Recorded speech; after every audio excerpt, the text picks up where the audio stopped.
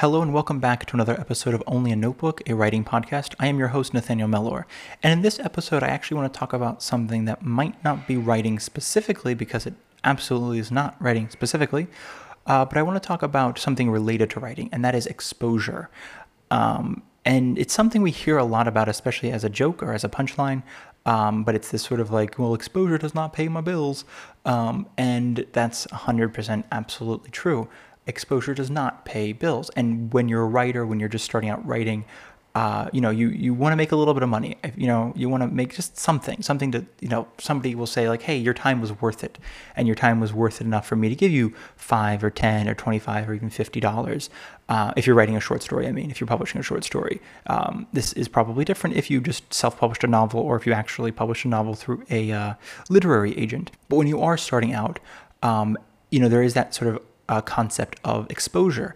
And there are people who sort of believe that, you don't need exposure to be successful. Exposure is worthless because you can't pay the bills with it.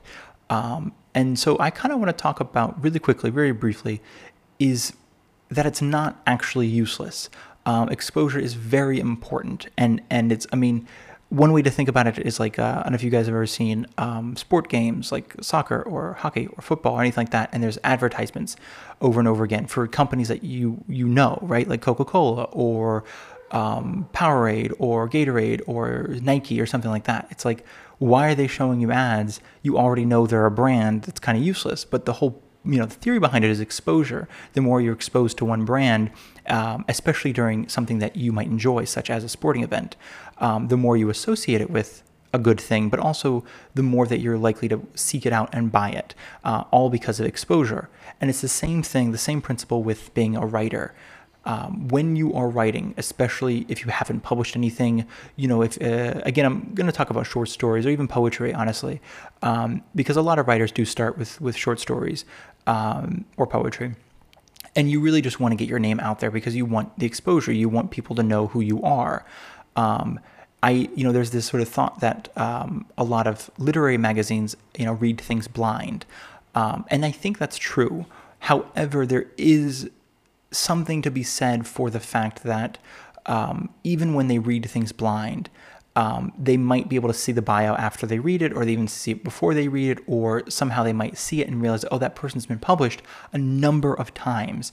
And it unconsciously, subconsciously sort of makes them eager to publish this person again, simply because although that person's been published over 100 times, and they've been published in things like the New Yorker or Three Penny Review or Black Warrior Review, the editor then wants them to be published in their own magazine because they're like, that's great exposure. And that's kind of what it comes back to. And it's exposure because the writer has agreed to take exposure at the beginning of their career in order to get, greater amounts later.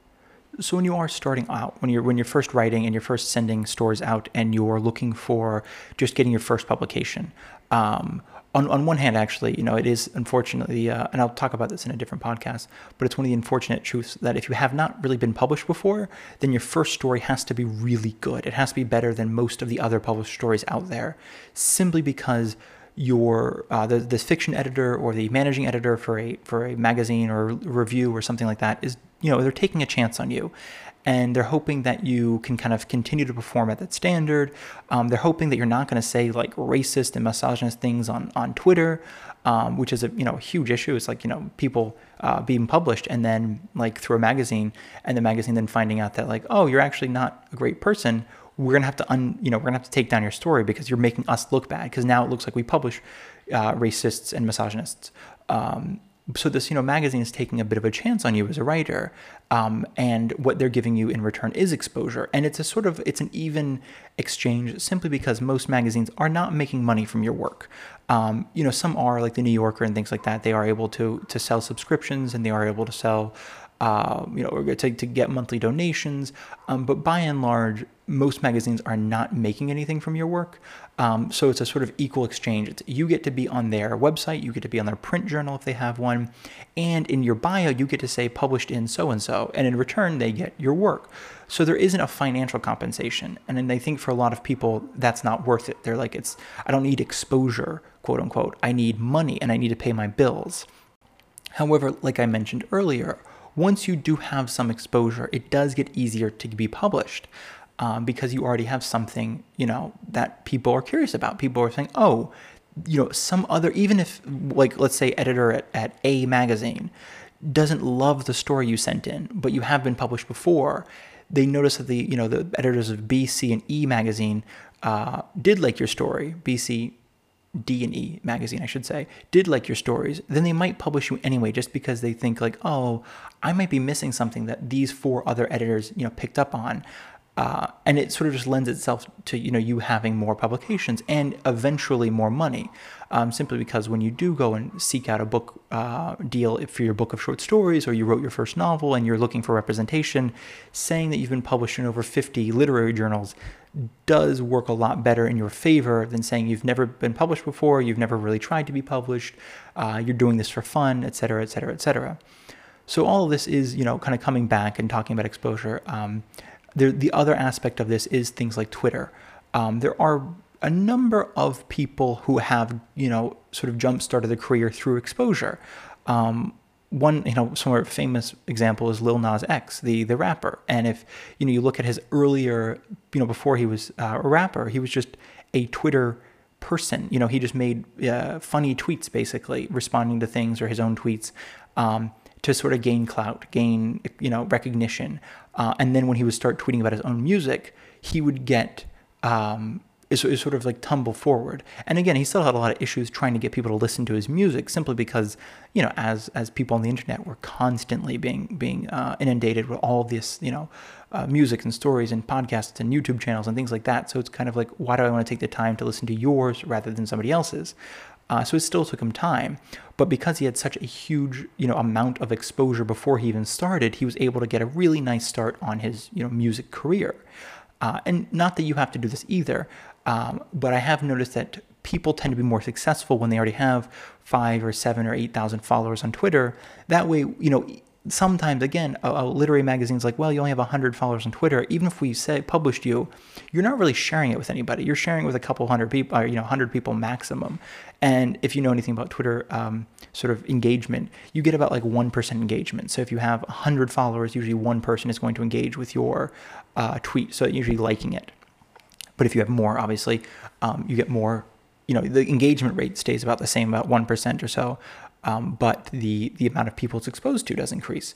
And so this is something that, again, sometimes fiction editors or poetry, prose editors, whatever you like to, call them, wherever you like to submit, also works for art editors as well. They take this into account because they also want exposure.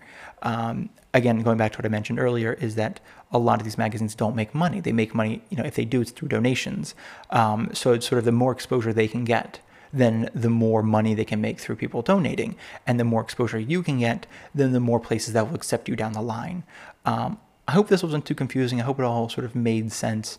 But essentially, this is, if I were to wrap it up in one sentence, it's basically to not forsake exposure. And it's not to, don't consider this like a useless thing that you're never going to need. If somebody does offer you exposure and it doesn't take that much out of you, I'm not talking about, don't, for the love of God, don't write somebody a novel for exposure.